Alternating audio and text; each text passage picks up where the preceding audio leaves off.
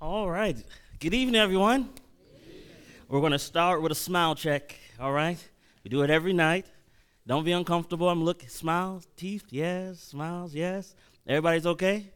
Everybody's okay? Praise the Lord. You've made it through another week. It's good to see all of your faces. It is only by the grace of God and the mercies of God that we've been allowed to come into his house of worship, especially with the troubles that are happening in our present world. What do you say? So before we begin, because I'm not smart enough or intelligent enough to communicate the realities of the gospel to you, and I need a lot of help, if you don't mind, if we could pray together and ask God for his spirit.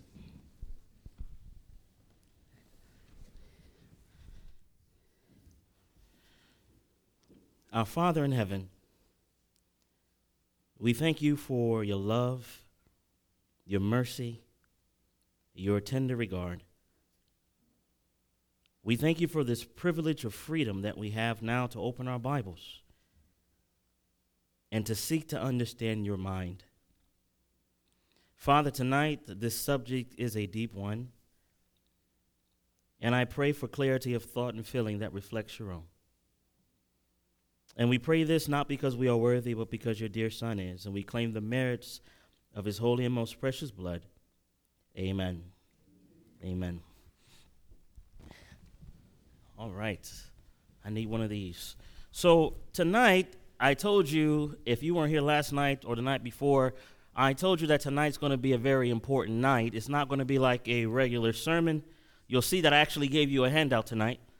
I normally don't do that because you're going to be required to think. Every night you should think. Every time we study, you should be thinkers.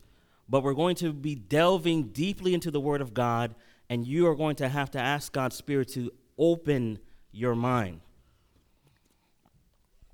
Now, the subject that I'm going to share with you, I teach it in my classes. When I teach the students, I always go over this subject. I've really not done it in this type of setting. So by God's grace, I don't give you too much information that you just go to sleep. But at the same time, I want to give you enough information that we can follow along and understand what God is trying to do in these last hours. I consider this prophecy, it's a two-part prophecy, or two-part presentation. This is part one, and part two will be a couple of days later. But part one, I want to establish this point, because if we get this point, it's one of these prophecies where if you understand it, you'll know that Jesus Christ is the Messiah, point blank, period. That it will be no question in that regard. So before we begin, I want you to open your Bibles. Oh, I want to watch this video with you. All right, want to make sure the sound's working. If it's not working, I'll bring the microphone to it. I'm going to share a series of several videos with you. I want you to listen to what each one said. Recognizing the importance of the Temple Mount to peoples of all three monotheistic faiths, Jews, Muslims, and Christians, Israel reaffirms its commitment to upholding unchanged the status quo on the Temple Mount, in word and in practice. As we have said many times, Israel has no intention to divide the Temple Mount, and we completely reject any attempt to suggest otherwise. We respect the importance of the special role of the Hashemite Kingdom of Jordan, as reflected in the 1994 peace treaty between Jordan and Israel, and the historical role of King Abdullah II. Israel will continue to enforce its long-standing policy. Muslims pray on the Temple Mount, non-Muslims visit the Temple Mount. Israel believes that those who visit or worship on the Temple Mount must be allowed to do so in peace, free from violence, from threats, from intimidation, and from provocations. We will continue to ensure access to the Temple Mount for peaceful worshipers and visitors while maintaining public order and security. We welcome increased coordination between the Israeli authorities and the Jordanian Waqf, including to ensure that visitors and worshipers demonstrate restraint and respect for the sanctity of the area, and all this in accordance with the respective responsibilities of the Israeli authorities and the Jordanian Waqf. We support the call for the immediate restoration of calm and for all the appropriate steps to be taken to ensure that violence ceases, that provocative actions are avoided, and that the situation returns to normalcy in a way that promotes the prospects for peace. We look forward to working cooperatively to lower tensions, stop incitement, and discourage violence. All right, so that's the prime minister, or I don't know if he still is. The other day I was paying attention. They were having a vote, and they weren't sure exactly who won. However, this is in 2015. He's stating that Israel, the Temple Mount, where they have the Dome of the Rock and where everybody believes that the temple was, he's stating that this place should be a place of peace. And everybody's invited to this place of peace to worship their God. Now, there's a reason why I'm sharing that with you. I want to share this video with you next. Notice this one. Welcome back. The Temple Mount is the site of the first and second Jewish temples. But for hundreds of years, it's been occupied by Muslim shrines. The Al-Aqsa Mosque and the Golden Dome of the Rock now sit on the site. But some Jewish people want to build a third Jewish temple. CBN correspondent Julie Stahl spoke with expert Liz Healy about that vision and its challenges. Liz Healy, welcome to Jerusalem Dateline. Thank you. It's good to be here. Yeah, and we're here on the Mount of Olives with lots of tourists. Mm-hmm. And we're overlooking the Temple Mount with the Golden Dome of the Rock and the Al-Aqsa Mosque. What's the significance of the Temple Mount to Muslims? For Muslims, it's the third holiest site in their religion. But interestingly enough, it's not the Dome of the Rock, which is the most prominent site. It's the Al-Aqsa Mosque. What's the significance of the Temple Mount to the Jewish people? In Jewish tradition, this is where Adam was created. It was also the place after the flood that Noah brought an offering to the Lord. We know that this is the place where Abraham brought Isaac to be sacrificed. Also the place where David bought the threshing floor, where he said he wouldn't make an offering to God that cost him nothing. And it's the site of the first and second temples. It was believed by most also the place for the third temple, where it will be built. It's such a holy site to so many people. Why is it so controversial? I think that's the exact purpose, because it's so holy. And all the monotheistic religions, Christian, Jews, and Muslims, all feel like this is their place of worship. And so it's very controversial of who's going to actually end up on this mount. Do you think the three religions could share the Temple Mount?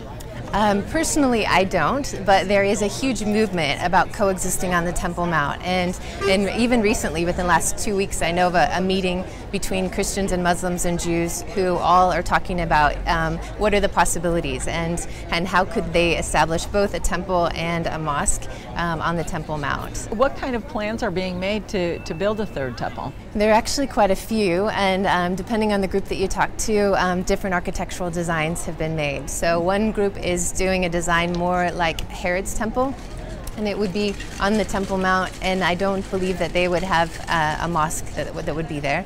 There are other groups that are more focused on the design that's given in Ezekiel, chapters 40 through 48, which is the next structure in Scripture that God said to build a temple in this way. And then even some archaeological research has been done recently that would say that the Holy of Holies is not under the Dome of the Rock, which is the most common assumption, but a little bit to the north. And that's why the coexist movement is moving forward, is because it's possible that they could be right next to each other on the Temple Mount. Where in the Bible does it talk about building a temple, a third temple?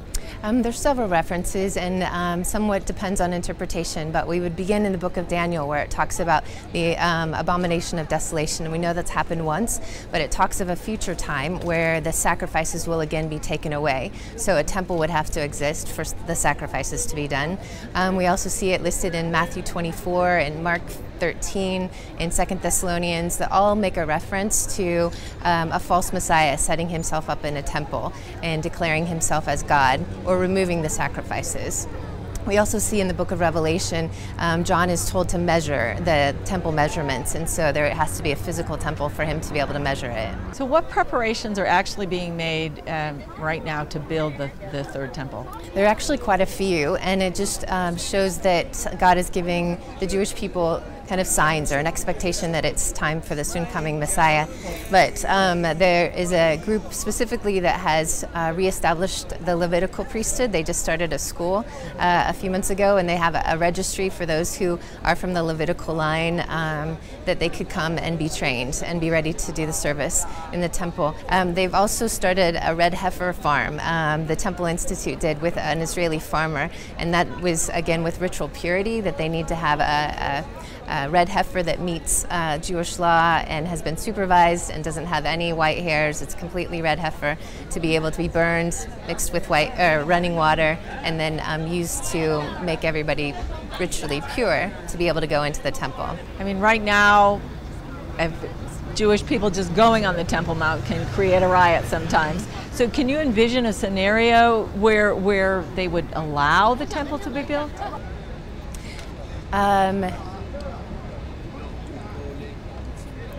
No.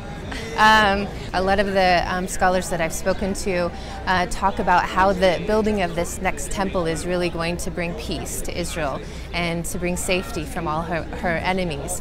And so in that way, I can see that any maybe leader that would be raised up or somebody that would be able to bring the nations together, especially those who might align with Israel, that there might be some agreement that the temple could exist there and this person could be set up in the temple.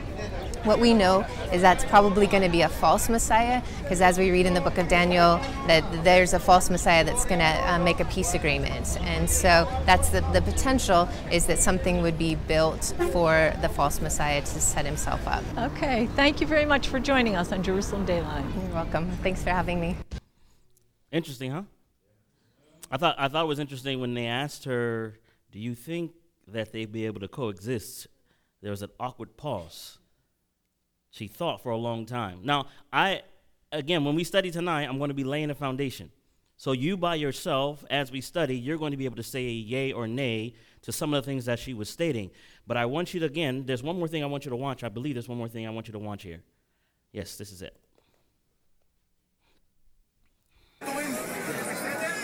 Hardline religious group Mate Irgunei Hamikdash, or headquarters of the temple organizations, has a mission to rebuild a Jewish house of worship on Jerusalem's Temple Mount.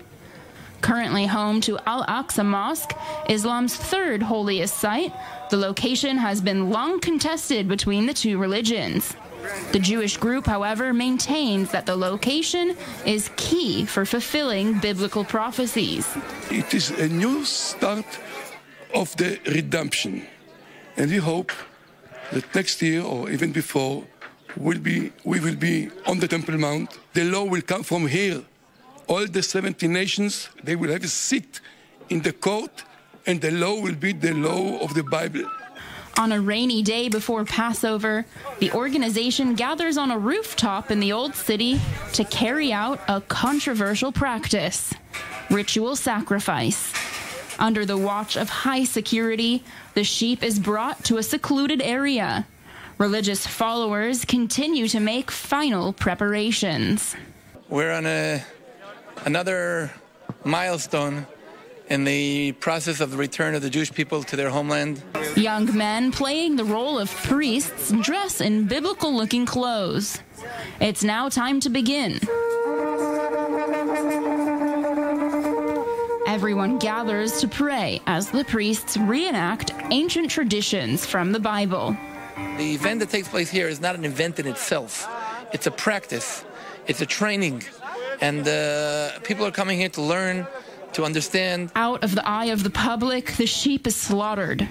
Its blood is brought out for ritual use. And maybe this year, and 4 days later, the representative of the groups of the Israelites will come with their lamb to the yards of their temple. We built a kosher altar and start all the ritual of Pesach lambs. To complete the sacrifice, the lamb is skinned and displayed for the group. The body is cooked to be eaten later that night.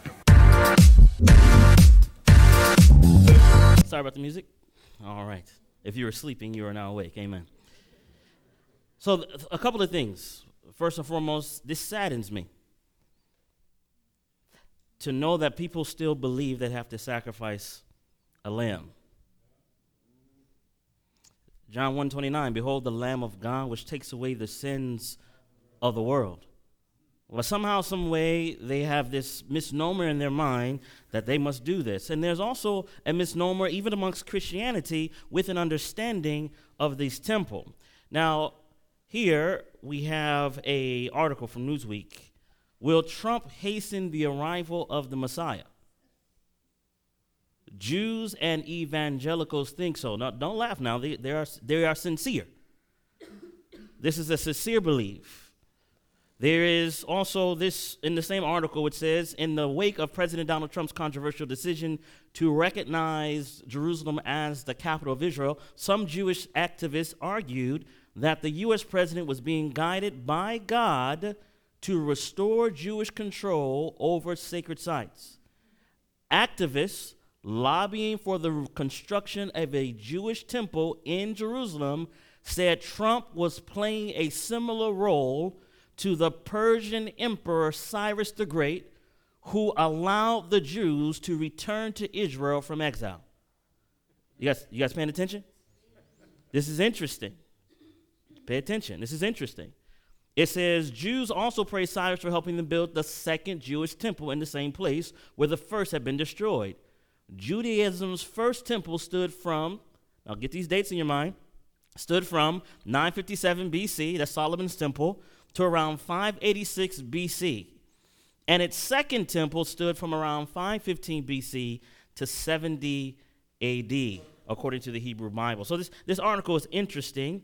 And again, I just want to highlight this. They are actively seeking to build a third temple. Now, you know that every instrument, whether it was the menorah lamp, whether it was the altar of sacrifice, whether it was the laver, all those instruments have been rebuilt already. They even have the stones, some of the stones ready for the establishment of this new temple. Right now, they're just trying to figure out where to put the temple. So some people believe it's under the Dome of the Rock, but more recent archaeologists have found that the temple was actually somewhere else. And they're trying to convince the local Orthodox persons to say, hey, forget about the Dome of the Rock. This is where the temple actually was. Again, I found it interesting. Now, if you don't know your Bible, or if you're just going by what you learned in a school somewhere, you may be tricked in these last days. I want to show this to you. You've probably seen this before. This was the coin that they made. This has the face of Trump on it and the face of Cyrus. This is called the temple money, a special coin made for the temple with the ones that would be delivered. In the Bible, there was a silver coin demonstrated as a means of salvation, a means of sacrifice for the people of God.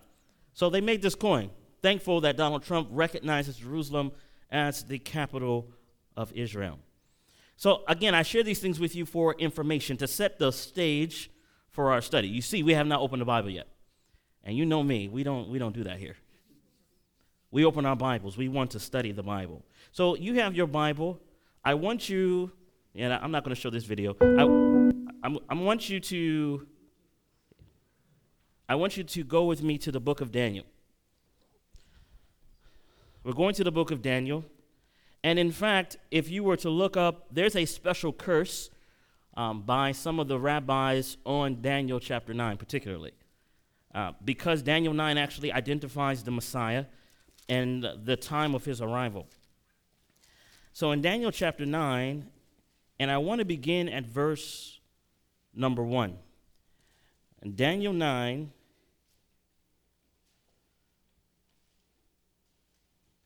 actually I want to begin at verse 24.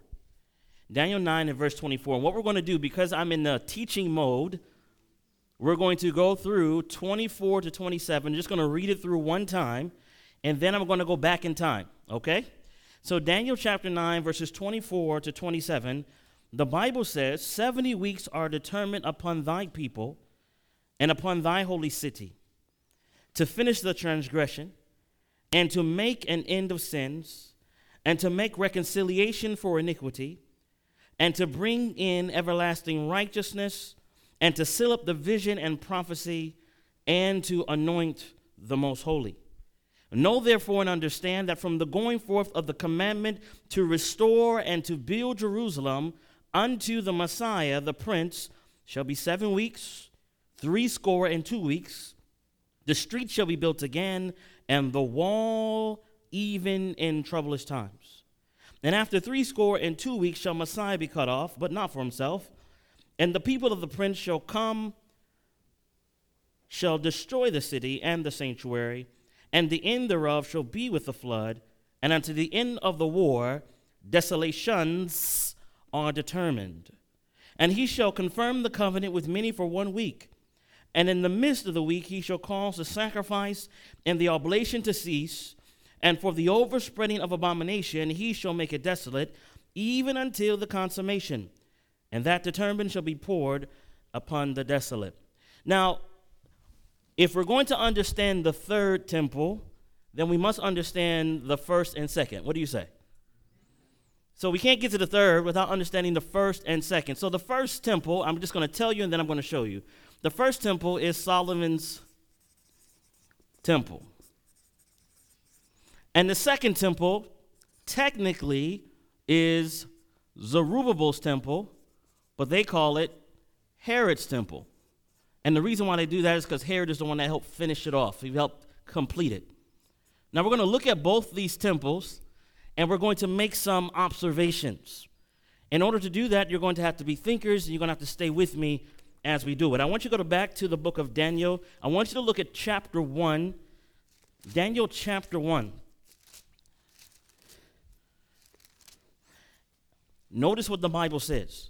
In Daniel chapter 1, and beginning at verse 1, and we're being students of the word now, so you're going to have to look at your Bible. It says, in the 3rd year of the reign of Jehoiakim, king of Judah, came Nebuchadnezzar, king of Babylon, unto Jerusalem, and what's it say, my friends? Besieged it. And the Lord gave Jehoiakim, king of Judah, into his hand with the part of the vessels of the house of God, which he carried into the land of Shinar to the house of his God, and he brought the vessels into the treasure house of his God. Now, I read this many years ago. It had to be like 2010. I read this as if I were for the first time, and I read it and I was concerned. Do you know why I was concerned? Because verse 2 says, and the Lord gave Jehoiakim. Now, Jehoiakim is the king of God's people. And the Lord is taking God's people and putting them under the rulership of a pagan king. Are you following the idea? Now, whenever I see something like that, it causes me concern because my mind is saying, why would God allow a pagan king to dominate his chosen people? And as my mind began to ask this question and went back to the story in 2 Chronicles, go to 2 Chronicles, 2 Chronicles chapter 5. 2 Chronicles chapter 5. And I want to start reading at verse number 1. Again, we're doing some observation. 2 Chronicles chapter 5, and beginning at verse 1, the Bible says, thus all the work that Solomon made for the house of the Lord was finished. And Solomon brought in all the things that David his father had dedicated, and the silver and the gold and all the instruments put he among the treasures of the house of God. So in verse 1, what is happening with Solomon's temple in this verse? What's happened? It's finished. The work is done. It's complete. Everybody follow that? Now watch what happens. Jump down to verse number 13 and verse number 14. The Bible says, it came even to pass as the trumpeters and singers were as one to make one sound to be heard in praising and thanking the Lord, when they lifted up their voice with trumpets and cymbals and instruments of music and praised the Lord, saying, for he is good, for his mercy endure forever, that then the house was filled with what, my friends? Was filled with a cloud, even the house of the Lord. Now watch verse 14. So that the priest could not stand to minister by reason of the cloud, for the glory of the Lord had filled the house of God. Now, brothers and sisters, let me just pause for a second. I didn't want to do that. I'm going to put this down for a second. I want you to think. We're thinking. So the temple is finished. Everything is complete. Everything has its proper place. All the priests and ministers are there, and they're gathered, and they're making one sound, and they are in one accord. And God blesses this unity with the manifestation of his presence. I wonder if we've seen anything like that in the New Testament. You guys remember what we studied? Last Sunday, we were talking about Acts chapter 2. All the people of God were in one place, and they were in one accord, and then the whole house was filled with God's glory, with His presence, and the people of God were filled with His Holy Spirit. Do you see that there? That which hath been is that which shall be. The Old Testament is a teacher to help us understand the new. One does not discard the other. One simply amplifies the teaching of the other.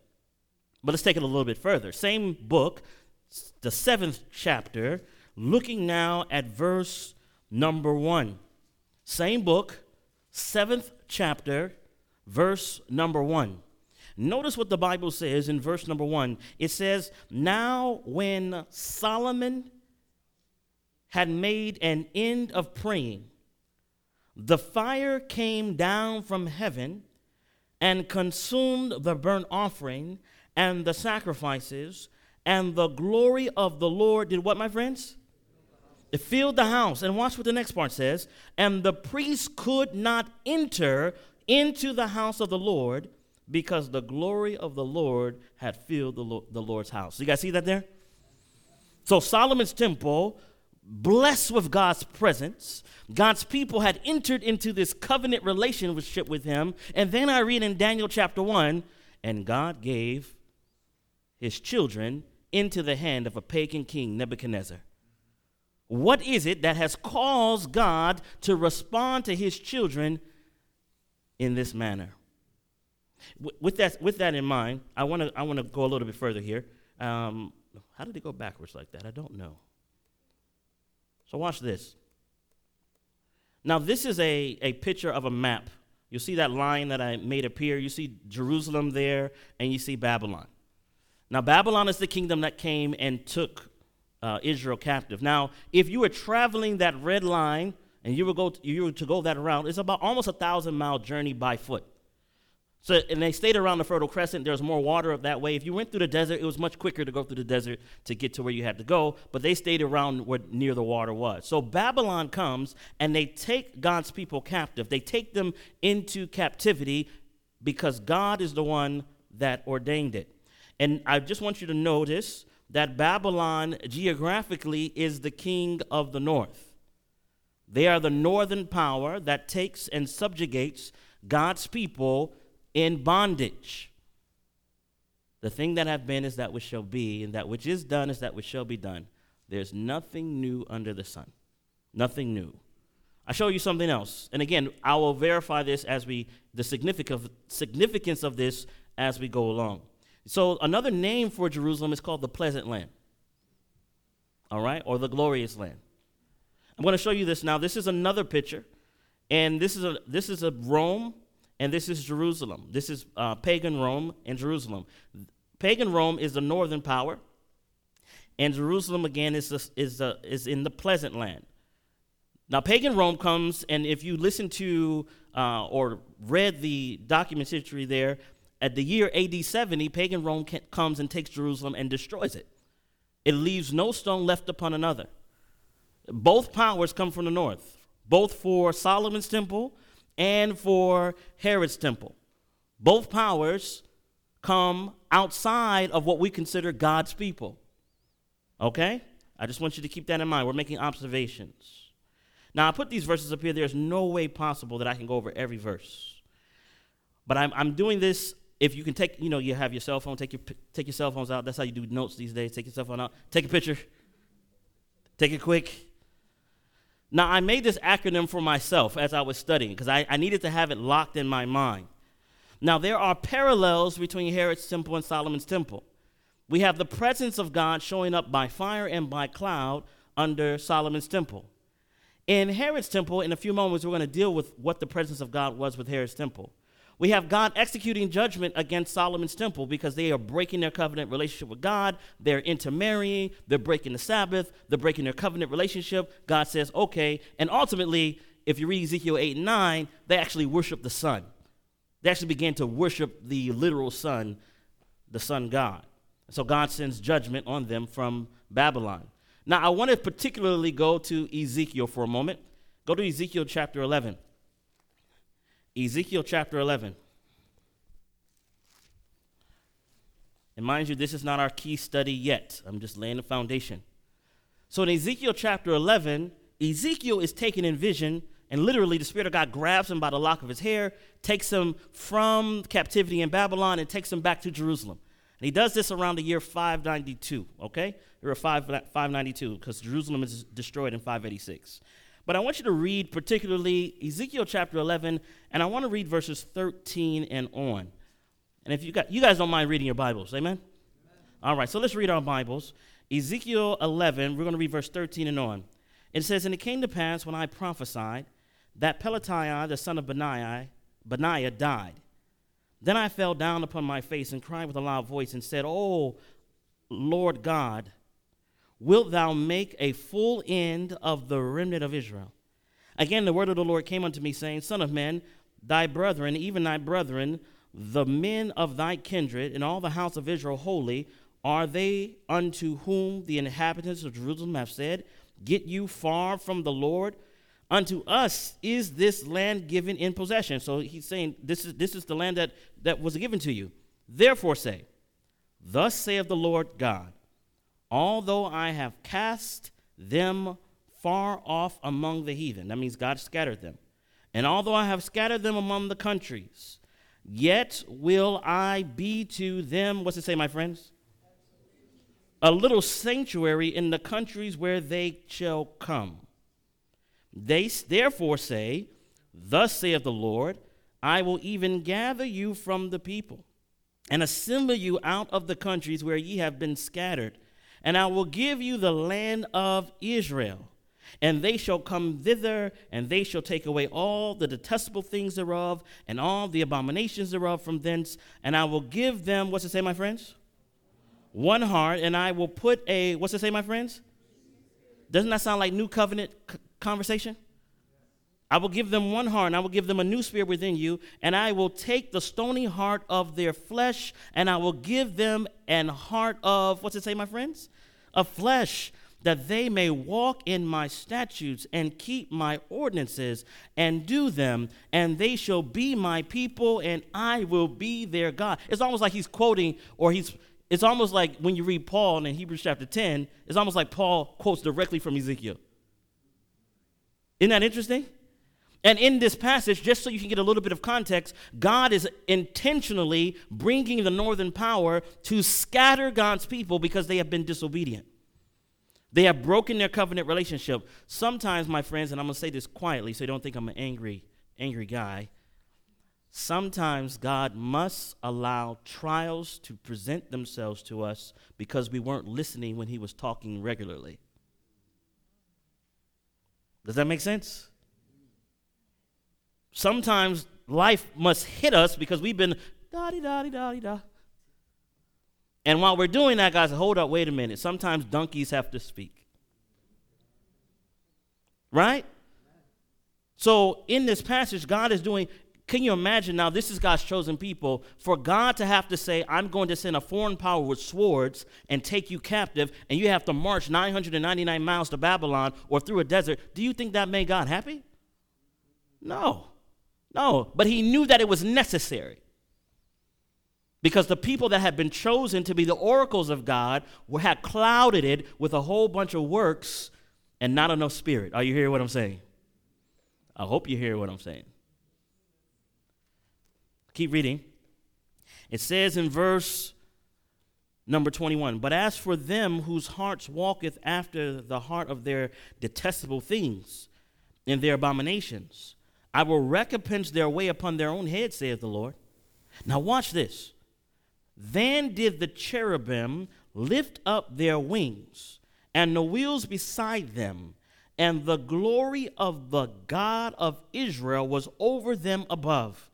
And the glory of the Lord went up from the midst of the city, and stood upon the mountain which is on the east side of the city." Now, pause there for a moment. So what's happening here in this passage is that God says, I'm going to leave you to your abominations and your sins, and I can't live here anymore. This was God's house, and God says, I have to move out. Now, for a moment, just use your imagination if you don't mind. Imagine that there was only one way in, and there was no other way in but through that door. And all these other doors were locked. And what I did was, through the light ceiling lights, I would drop in some snakes. Anybody want to stay in the room still? No? Okay. In addition to me dropping in snakes, I took some type of hose and I started spitting in all sorts of manure and rats and feces. How many want to stay? Anybody want to stay? No, you want to leave? But this is God's house. Are you following the idea? So what's happening is God's house is no longer clean. He's tried his best to get his people to repent and give up their sin, but God's like, I can't do it no more. I'm gonna leave. So he literally, the Bible gives a geographical location. He says, I'm gonna rise up and I'm gonna go sit on the east mountain. Please don't forget that, because we're gonna make a parallel in a moment. I'm gonna leave in the temple and I'm gonna rise up and be on the east mountain. Now let's go back for a moment. The presence of God is demonstrated by the outpouring of fire and by cloud. God has to execute judgment, and the main executioner of that judgment is Babylon, the king of the north. He comes and takes God's people captives. God's presence departs, and he goes and sits on the east mountain. Nevertheless, in all of this, God says, look, this is the only way I can get your attention. You've been so hard-headed and so stubborn in your sins. I had to do this. So that's God's last remedy. God's last remedy is I must send judgment in order to get your attention. And then God actually says, I'm going to gather you back. Everybody understand that general concept? Now, mind you, when I normally do this one section right here, I only get to the presence, execution of judgment, and main executioner by going through all those verses. So I normally go through, it takes me a long time. I love details. But now you have the general premise. I want you to go to the book of Haggai. Go to the book of Haggai. And watch this, my friends. Haggai chapter 2, and I'm going to start reading first verse number 9. Watch this now. Haggai chapter 2, and look at verse number 9. It says, the glory of this latter house, that means the second house, shall be greater than the former, that means the first, saith the Lord of hosts, and in this place will I give peace, saith the Lord of hosts. Is everybody still with me? If you're feeling tired, we'll take a 2-second break. You can stand up, and normally your blood circulation, if you go like this, if you hold your hands above your head like this, it would actually force, there you go, that's it. There you go. It will force the blood to push through, okay? You have to stand up and do it, though. Come on now. Come on. All right? There you go. If you're feeling sleepy. All right. Somebody's going to think we're doing some type of Holy Ghost stuff. No. just, all right? We're going to need to use our brains, okay? That's what we're doing. We're using our brains. If you're used to working out, it's not hard to, push. But if this is your first time really getting it in, it's going to be a little difficult, okay? So stay with me. Haggai chapter 2, verse 9. I'll read it one more time. The glory of this latter house shall be greater than the former house. So let's see if that circulation helped you. Based on first and second temple, what is the former house? You guys are on your money. Very good. And what would be the latter house? Herod's temple. Very good. So the verse 9 again. The glory of this latter house shall be greater than the former, saith the Lord of hosts. And in this place will I give peace, saith the Lord of hosts. Watch verse 3. Go back to verse 3. Who is left among you that saw this house in her first glory? In other words, who was there when Solomon built this beautiful, magnificent building? All the gold and all the architecture and all the details to what they put in there. Who was there? Who saw that? And watch what he says. And how do you see it now? Is it not in your eyes in comparison of it as nothing? In other words, if you're looking physically at Solomon's temple, it's more beautiful than Herod's temple. The outer beauty does not compare. It is nothing. That's what the writer says. But watch verse 7. I love verse 7. Verse 7 is probably my favorite passage. The first time I read verse 7, I said, oh, that's why they named the book Desire of Ages. Look at verse 7. It says, and I will shake all nations, and the desire of all nations shall, what's it say, my friends? Shall come, and I will fill this house with what, my friends? With glory, said the Lord of hosts. Now, understand this. The first temple had fire come down from heaven. The first temple had a cloud of God's presence appear. But then it's saying, but the second one is more glorious because now God's presence is manifested like this. Y'all not hearing nothing I'm saying. Salvation has manifested itself in flesh. God's plan is coming closer and closer to fulfillment. Now, I don't know if you've ever just thought about it. I mean, just without music or people around, just think. Divinity put this on. The Most High put this on.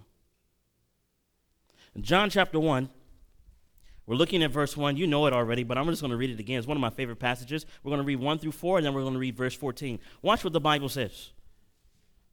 The Bible says, in the beginning was the, what's it say, my friends?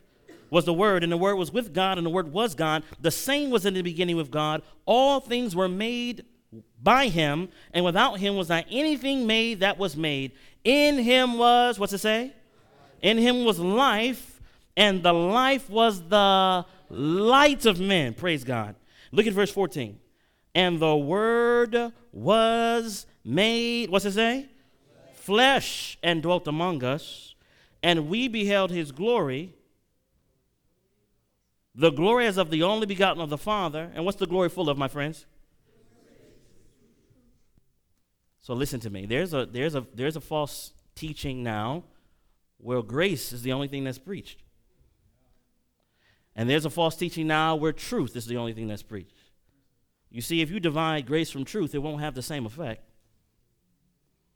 They both must come together. In other words, I'll say it this way, that there are some who don't like the teachings of the Bible. They just want to feel the fluffy love of the Bible.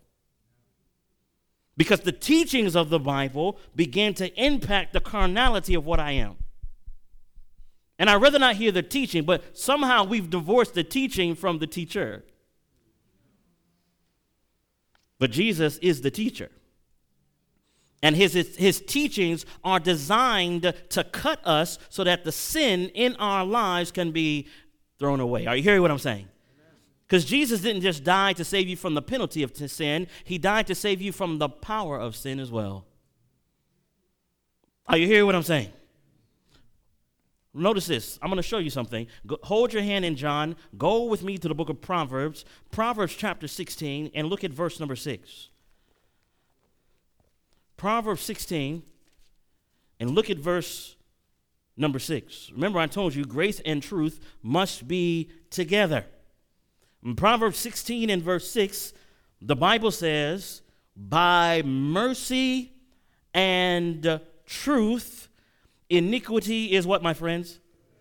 So if God is in the process, and remember, Brother Ola was talking, and he was making reference to the conundrum that God has, because at the end of the day, God wants to save everybody.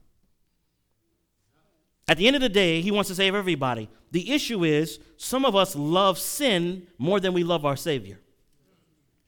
So what the Father's trying to do, he's trying to figure out, how can I separate sin from my saints? How can I separate sin from the saints? And God has a plan in this regard, my friends. In fact, when I share with you this idea, when Jesus comes and he manifests himself in human flesh, him doing that was part of the organized plan. In other words, when you see Jesus, he's not just our substitute, but he's our example. So when Sister Jane is there sharing with you all the things that Jesus did. Now, if you look on that list, you'll be like, man, that is crazy. I got to get up at this time. I got to eat at this time. I got to get sunlight. I got to think about water. Your brain's going to be like, yo, that's too much. I'm out, right? But what happens is when you set your heart to say, Father, whatever you want in my life for me to do, please give me the strength and the wisdom. And the Father then begins to show you moment by moment, day by day. He doesn't drop it all on you and say, go. That's not how he does it. He shows it to you. You say, Father, I can't, which is the reality of most of what God asks us to do. We can't. There's nothing in us to do right. There's nothing there. Haven't you tried before? I will never do that again. I will never eat that. I will never watch this again. In fact, remember the challenge I gave you last night? How many of you failed already? Remember the challenge? The challenge was only positive thoughts and only positive words. How many failed already? Raise your hand. Yeah, see? Huh?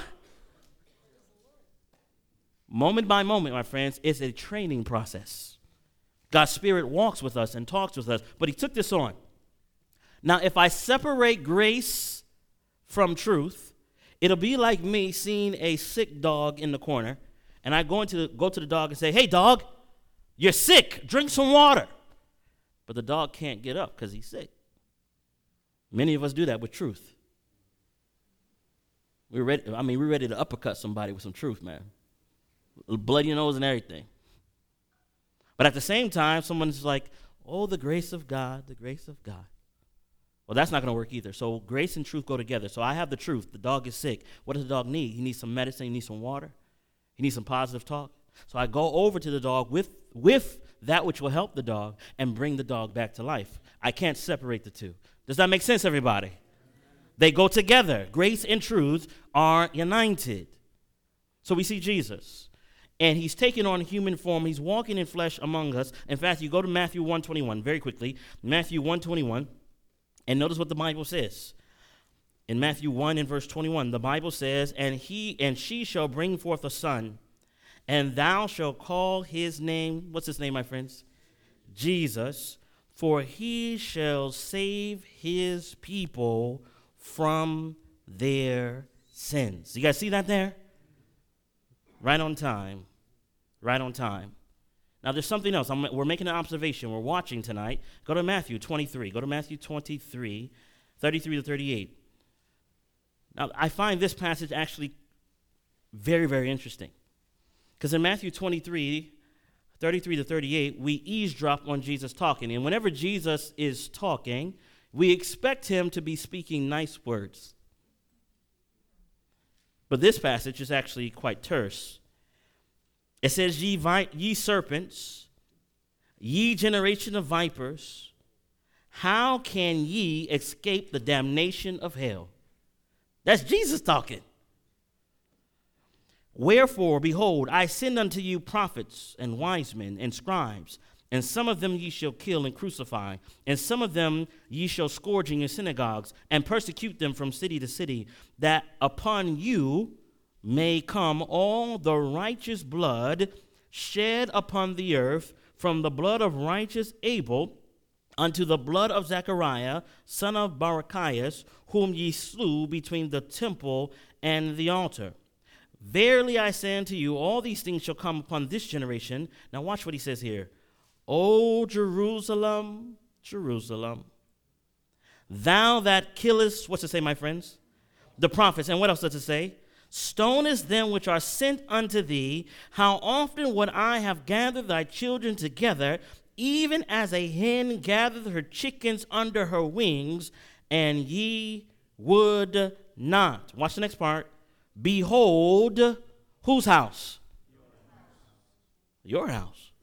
Well, you know, when Jesus first started out his ministry, he went into the temple, and the people were doing all sorts of things in the temple. He said, you have taken my Father's house, which is supposed to be a house of prayer, and you've turned it into a den of thieves. He was still claiming the house is his.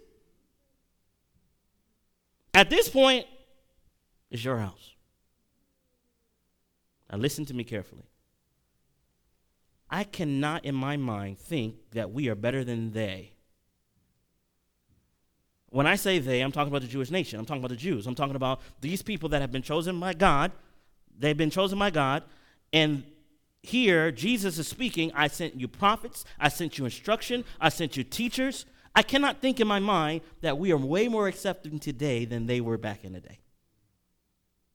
In my mind, we are a rebellious people. In my mind, we're a stiff-necked bunch. And because we don't acknowledge the reality of that condition, we don't receive the help that we need. I hope you hear what I'm saying. Because it's not enough to come to services like this. It's not enough to hear preachers. What are we doing 24/7? What are we doing when we're out of this building? What is my conversation like? How am I processing information in my life with my family?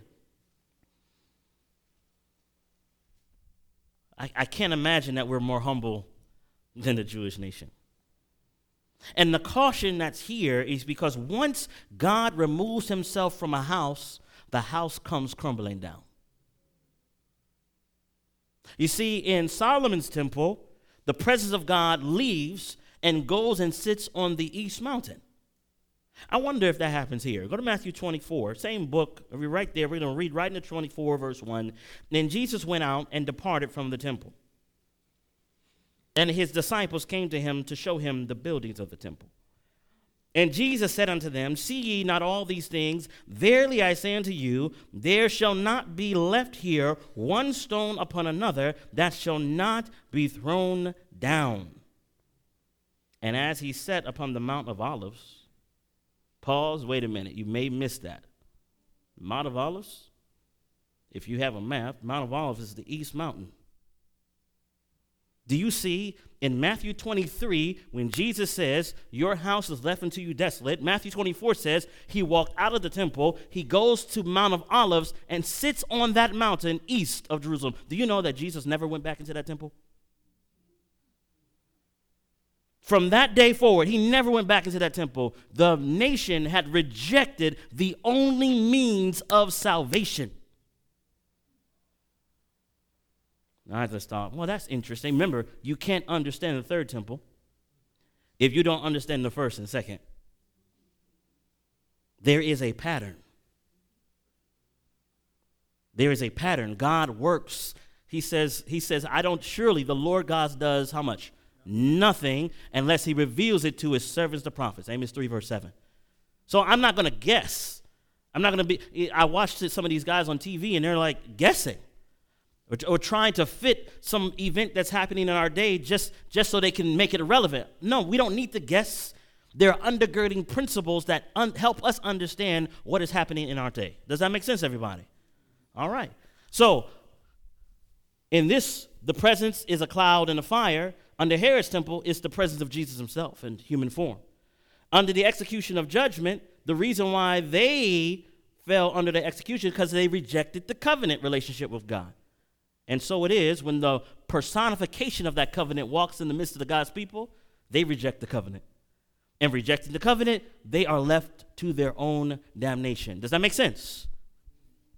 The main executioner is Babylon. They are a northern power. But who is the main executioner for the Jewish nation? I want you to go with me back to the book of Daniel. Back to the book of Daniel. Daniel chapter 8 and verse 9. Now, some of this I'm going to share with you. I am not going to be able to go into detail. I'm going to give it to you, then I'm going to step away from it and come back at another time. In Daniel 8, verse 9, there's a series of imagery that is used. In verse number 9 particularly, it says, And out of one of them came forth a little horn, which waxed exceeding great, toward the south, toward the east, and toward the pleasant land. Now, if something's waxing south and east, where is it coming from? Northwest. If I go, in fact, let me go back for a moment. I'm going to share, look at this. Look at this picture. See that picture? You see Rome there? Rome is northwest of Jerusalem. And Rome literally comes and surrounds Jerusalem and takes it captive and razes it to the ground. So there's a northern power, just like with Solomon's temple, that comes and takes God's people captive and scatters them. All right, let me come out of that. Let me go back here. Now, I want to get to a particular spot before my time is completely gone, because I didn't get up exactly at 7. So you guys don't mind we go to midnight? All right, just making sure you're listening. See, if you laughed, I know you was listening. If you didn't laugh, you was asleep. All right? Yeah. Very good. All right. So let me show you something else here. I want to go to Luke chapter 19, and let's look at verses 41 to 44.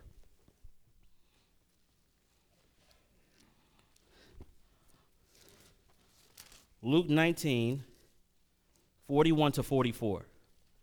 Notice what the Bible says. And it says, and when he was come near, he beheld the city and wept over it, saying, if thou hadst known, even thou, at least in this thy day, the things which belong unto thy peace, and now they are, what's it say, my friends? They're hid from thine eyes. For the days shall come upon thee, that thine enemies shall cast a trench about thee, and compass thee round, and keep thee in on every side, and shall lay thee even with the ground, and thy children within thee, and they shall not leave in thee one stone upon another. Why? Because thou, what's it say, my friends? Knewest not, what's the phrase? The time of their visitation. Now, this is where we're going to get back to Daniel 9. Go back to Daniel 9. You have your paper with you. Let's begin to dissect this guy. All right. I'm going to give you the answers to the test. Okay, here we go. I'm going to give you the answers. Then in math, it doesn't matter what the answer is, right? In math, what matters in math? How you get there. Yeah, in my math book, when I got to, I think it was 3rd or 4th grade, I can't remember. I got to 3rd or 4th grade, and I saw the answers in the back of the book. I was like, yes! I was so happy. And then the teacher was like, well, you have to show your work. I'm like, I have to show my work. So I'm going to give you the answers to the math test. All right? You have your paper. I gave it to you already. You should have something that looks like this. Okay? The goal is for us to show our work. Okay? I may not be able to finish this. I'm going to try to go another 15 minutes at best. All right? So everyone should have one of these. This is the answer to the question, to the quiz. This is the answer to the quiz. Now, how do we get there is the next question. Step number 1. In Daniel, the book of Daniel, there is a passage that I believe explains all of the whole book. Daniel chapter 2, verses 20 to 23.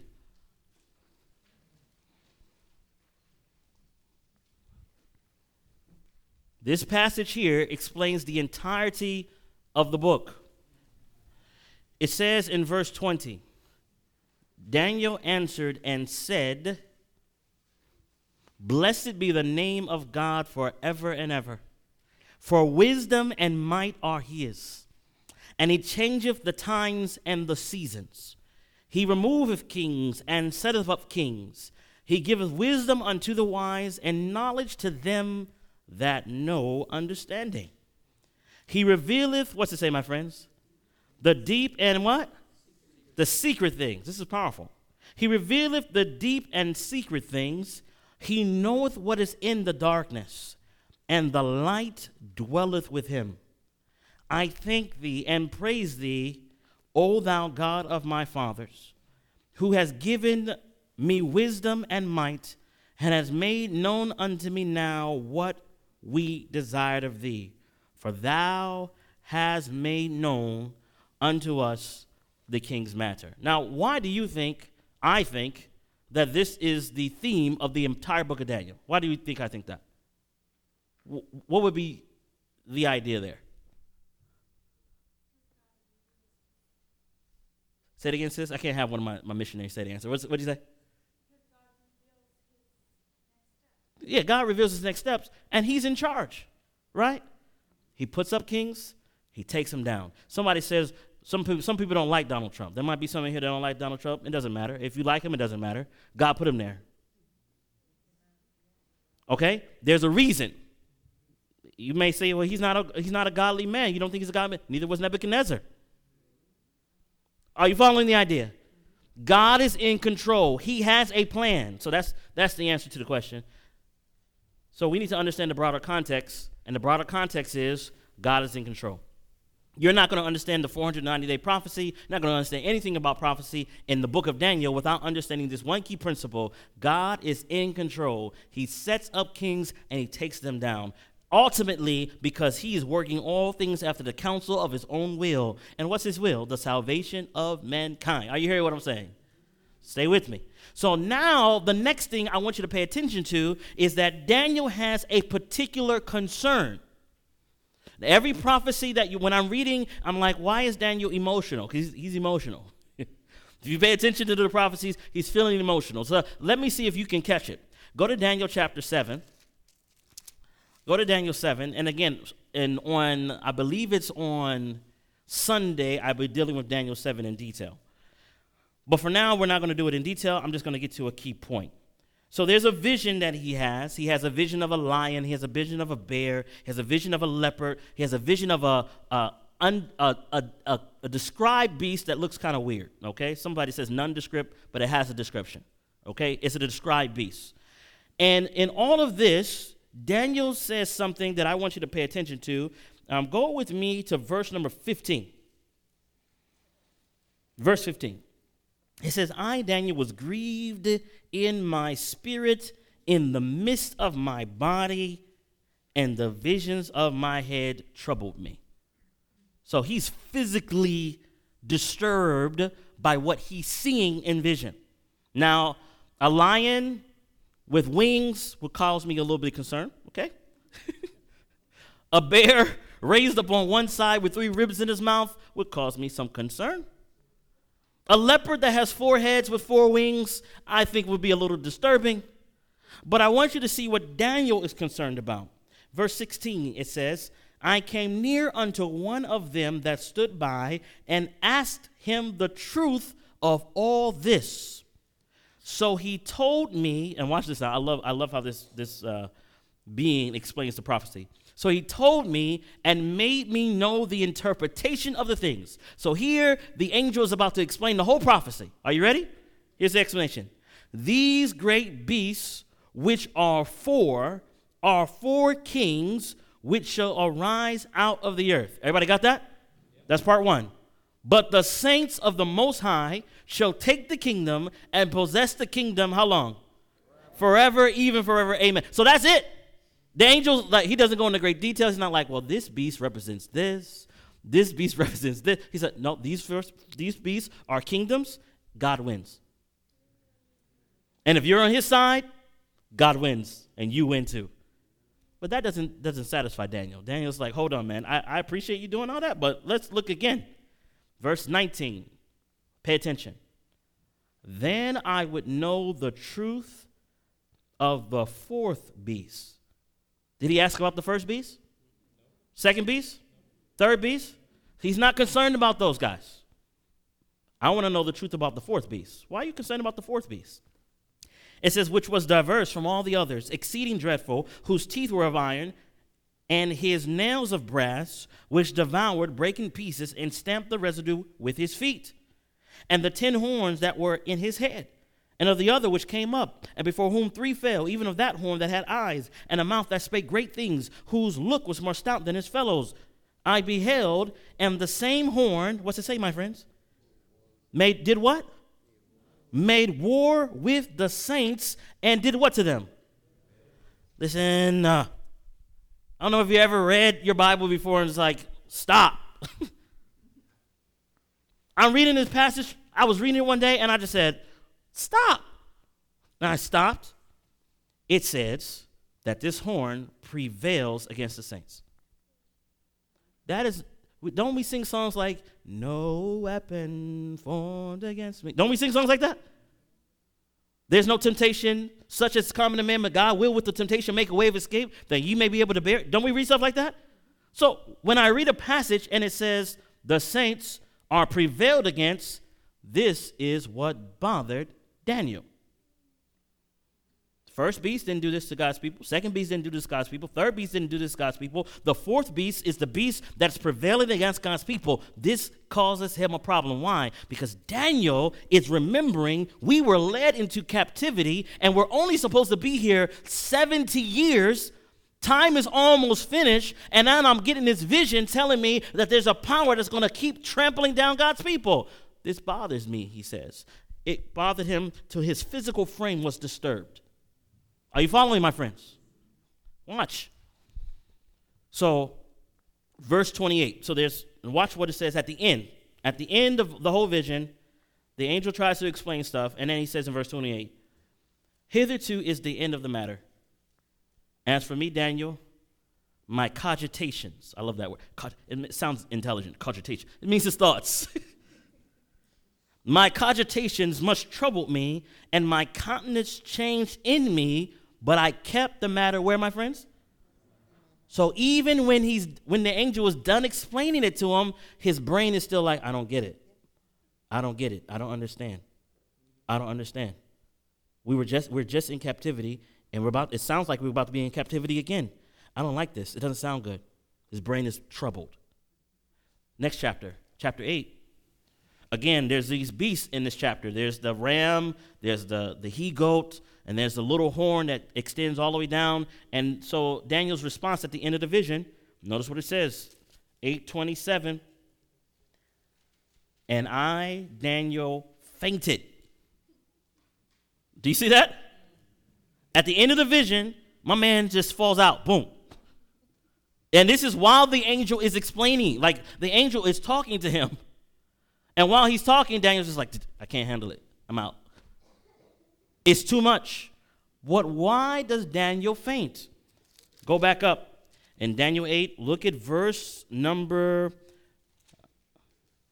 13. Watch this now. Daniel 8:13. Now, my friends, the way I'm teaching this to you, I was never taught this way. Because at some point there was a prophecy given, and it's like a cookie cutter the way they do. Sometimes they do these things, and then I'm like, but I didn't understand why. You understand what I'm saying? Like they'll say, well, this is like this, and I'm like, but why? And I really went to the Lord and said, Father, please help me understand why. It's one thing to somebody say, under 2,300 days, then shall the sanctuary be cleansed, because that's what verse 14 says. But why? Why is it saying that? So let's read 13 and 14. Daniel 8:13. It says, Then I heard one saint speaking, and another saint said unto that certain saint which spake, How long shall be the vision concerning the daily and the transgression of desolation, to give both the sanctuary and the host to be, what's it say, my friends? So the sanctuary and the host are going to be trodden underfoot. Now, again, without going into great detail, I have many texts that show you that if you're trodden underfoot, that means you're being conquered. That means you're being dominated. So we read in Daniel 7, God's people are being prevailed against. We read in Daniel 8 now that the sanctuary and God's hosts are being trodden upon. This is a cause for concern. Okay? Then it says in verse 14, And he said unto me, Unto 2,300 days, then shall the sanctuary, what's it say, my friends? Be cleansed. In other versions, which is actually a little bit more accurate, the idea is restoration. Then shall the sanctuary be vindicated, it be restored, be put back in order. But remember, I gave you the extreme illustration so you can just keep the picture in your mind. Doors are locked. Only way in is through this door. I let in lizards, snakes, poop, everything in the room. Do you want to stay? Yes or no? No. So the sanctuary is unclean. Where God wants to reside is not a good place to stay. So in order for him to reside, the place must be what?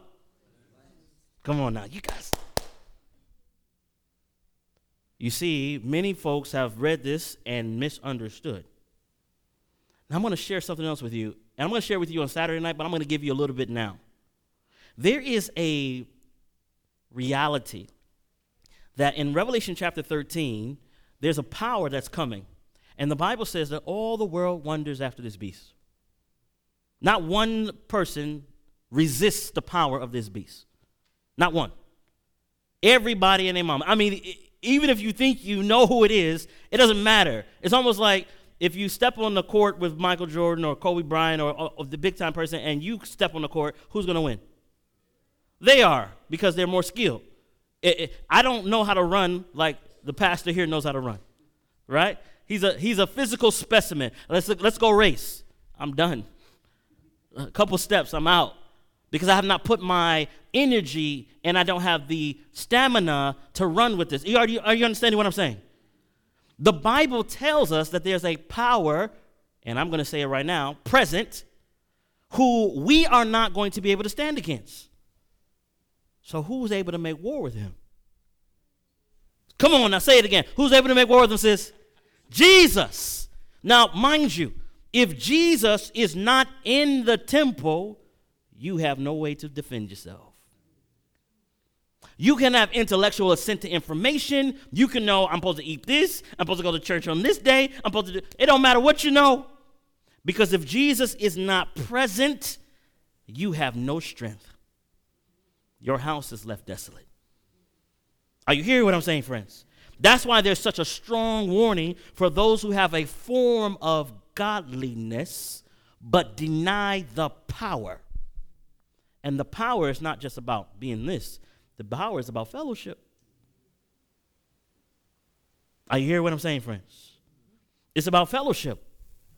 So Daniel is concerned about this situation that causes his people to be in a condition of bondage. There's one other place.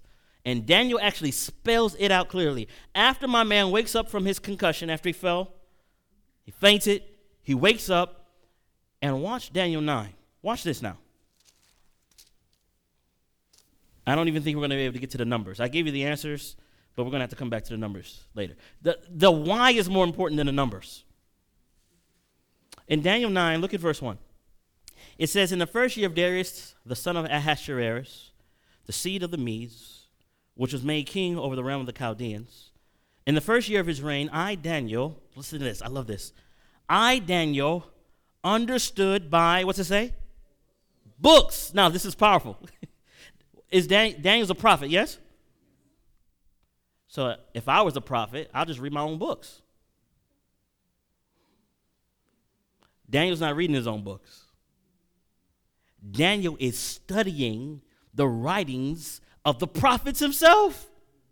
I, Daniel, understood by books the number of the years whereof the word of the Lord came to Jeremiah the prophet, that he would accomplish 70 years in the desolation of Jerusalem. So remember, he's concerned because he's only supposed to be in captivity for 70 years. But he just heard a prophecy in Daniel chapter 7 saying he's going to be there 1,260 years, and another one saying 2,300 years. He's like, hold up, this doesn't make sense.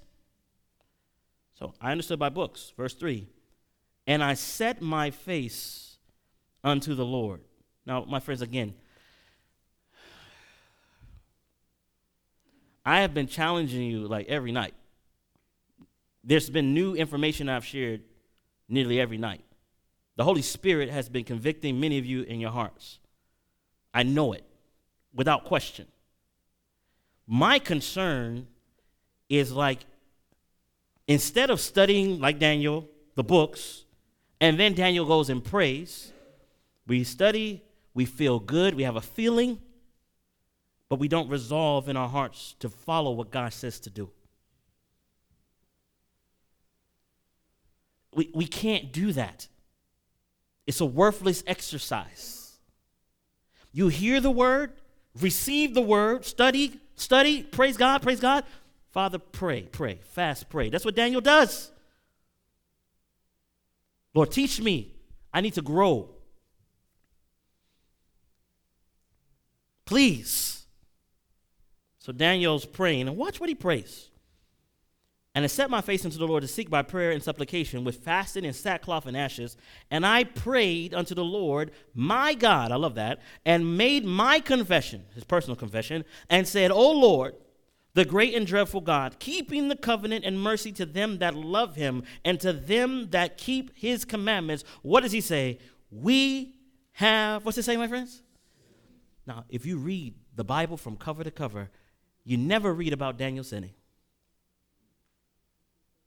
You never read about Daniel. In fact, it talks about, I forget exactly where it says, but it says, the righteousness of Daniel and the righteousness of Job won't keep you in the day of Jacob's trouble. Daniel is considered a perfect man in the Bible. And where's my brother at? Listen to me. Listen to my brother. Sometimes when we see apostasy in a church, what we do is what we want to separate from the church. What Daniel does, he says, we. When Moses sees the rebellion in Israel, and God gives him the opportunity to say, look, man, I'll make you a holy nation. Moses is like, no, we. Take me out. The Spirit of Christ is upon the one that is willing to die for a rebellious people. To endure the reality of a stubborn, listen to me, brothers and sisters. Daniel says, we have sinned and have committed iniquity and have done wickedly and have rebelled, even by departing from thy precepts and from thy judgments. He includes himself in the, so what we do is, see her, she did that. See, girl, that girl ain't know what she doing. And she thinks she all that. That is of the devil. Do you hear what I'm saying?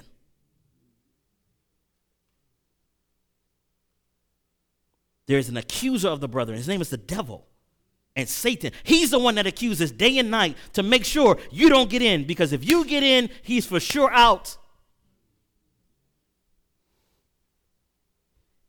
Daniel includes himself. We have sinned.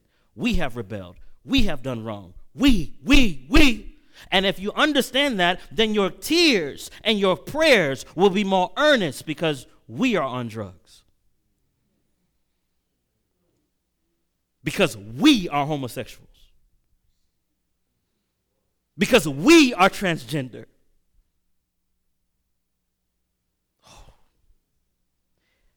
You know, the Bible says that Jesus became sin for us.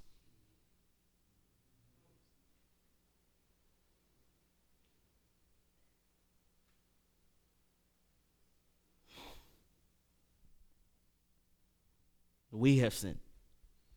I think, you know, at the end of the day, when God's people begin to understand that which burdens the heart of God more, there won't be a hard time to say, let's have an all-night prayer meeting. It won't be hard. They say, hey, there's a mission project that needs to be supported. It won't be hard for folks to be like, yeah, anything you need, let's go get it done.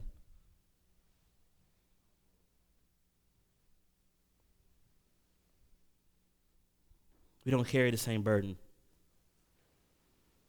For some reason, we think we're better than. We've forgotten that we are saved by his grace only.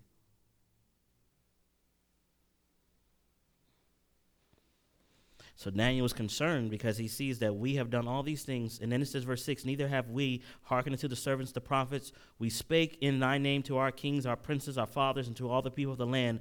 O Lord, righteousness belongeth, I love this, righteousness belongeth unto thee, but unto us confusion of faces, as it is this day. To the men of Judah and to the inhabitants of Jerusalem and to all Israel that are near and that are far off, through all the countries whither thou hast driven them, because of their trespass, that they have trespassed against thee. All right, without me reading and just going, I want you to look at verse 16, and then I'll apply step number 2. Verse 16 says, O Lord, according to all thy righteousness, I beseech thee, let thine anger and thy fury be turned away from thy city, Jerusalem, thy holy mountain, because of, what's it say, my friends? our sins and for the iniquities of our fathers, Jerusalem and thy people are become a reproach to all that are about us. So Daniel's concern is the sin of God's people that has had God's judgment now come upon them. Broader context, God is in control. Narrowly, Daniel's like, we have sinned, and because we have sinned, all these judgments have come upon us as a people. I'm going to stop here. I have to stop here because I can't go any further. Too many details. I want you to go to sleep on me. I think the point has been made for this evening. And what I'll do is tomorrow morning at 11, we'll continue from here. And what I want to make sure that you understand is that these temples are parables, if you will, an instruction for us to understand that there are conditions to how God deals with his people. And that ultimately what God wants to do is remove the sin problem. That's what he wants to do. And everything that we talk about, God wants to remove the sin problem. The thing is, it's in there, man. It's like, it has roots. When you try to pull it out, it feels like it's pulling out everything else. Well, there's a secret I found. It's kept me sane all these years. Some of you might think I'm sane, but it's kept me sane. It's one of my favorite quotations. It says, as the student of the Bible beholds the Redeemer, there's awakened in the soul the mysterious power of faith, adoration, and love. Upon the vision of Christ, the gaze is fixed, and the beholder grows into the likeness of that which he adores. My friends, the secret is in the beholding. Did you hear what I said? The secret is figuring out where Jesus is and keeping your eyes fixed on Jesus. When you learn to do this, your temper is tamed. Your appetites are controlled. Your passions are subdued. And supernaturally, my friends, Jesus begins to do a work in us which we would never, ever, ever to be able to accomplish ourselves. So tonight, I just want to ask a simple question. How many tonight understood what we talked about? Can I see your hand if you understood? Praise God. My second question is,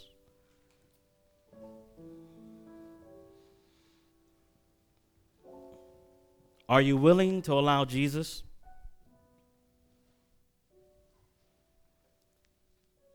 to clean you up? No, you're not. Your body is a temple where the Holy Spirit loves to dwell. If you're willing to allow Jesus to clean you from the inside out, why don't you bow with me on our knees together and let's talk to Jesus.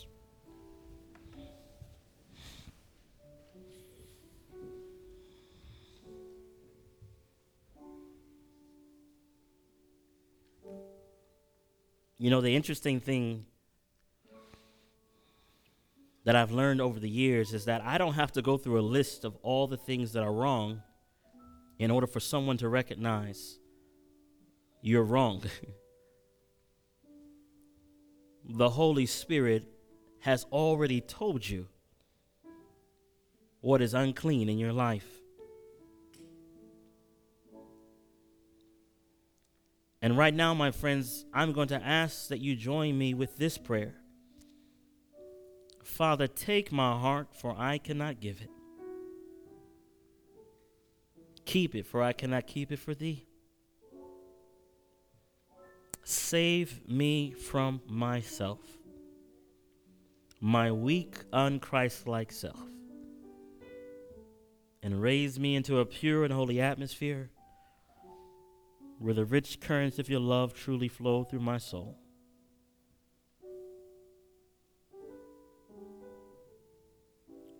Father in heaven, you see us. There is nothing hid from your eyes. Everything about us is known. And Lord, as you are in the process of cleaning, please do not pass us by.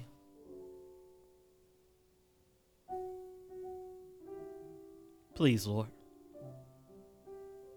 We don't want to be a rebellious house, a stiff-necked people, a people that refuse the warnings of the prophets.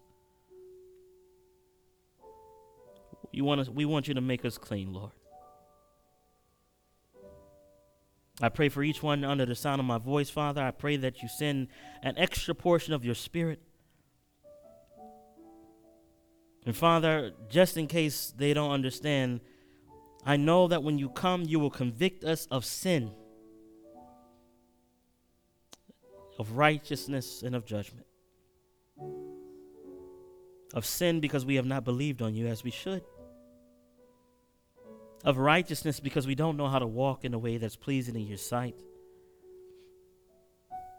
Of judgment, for you sit as our judge and our king.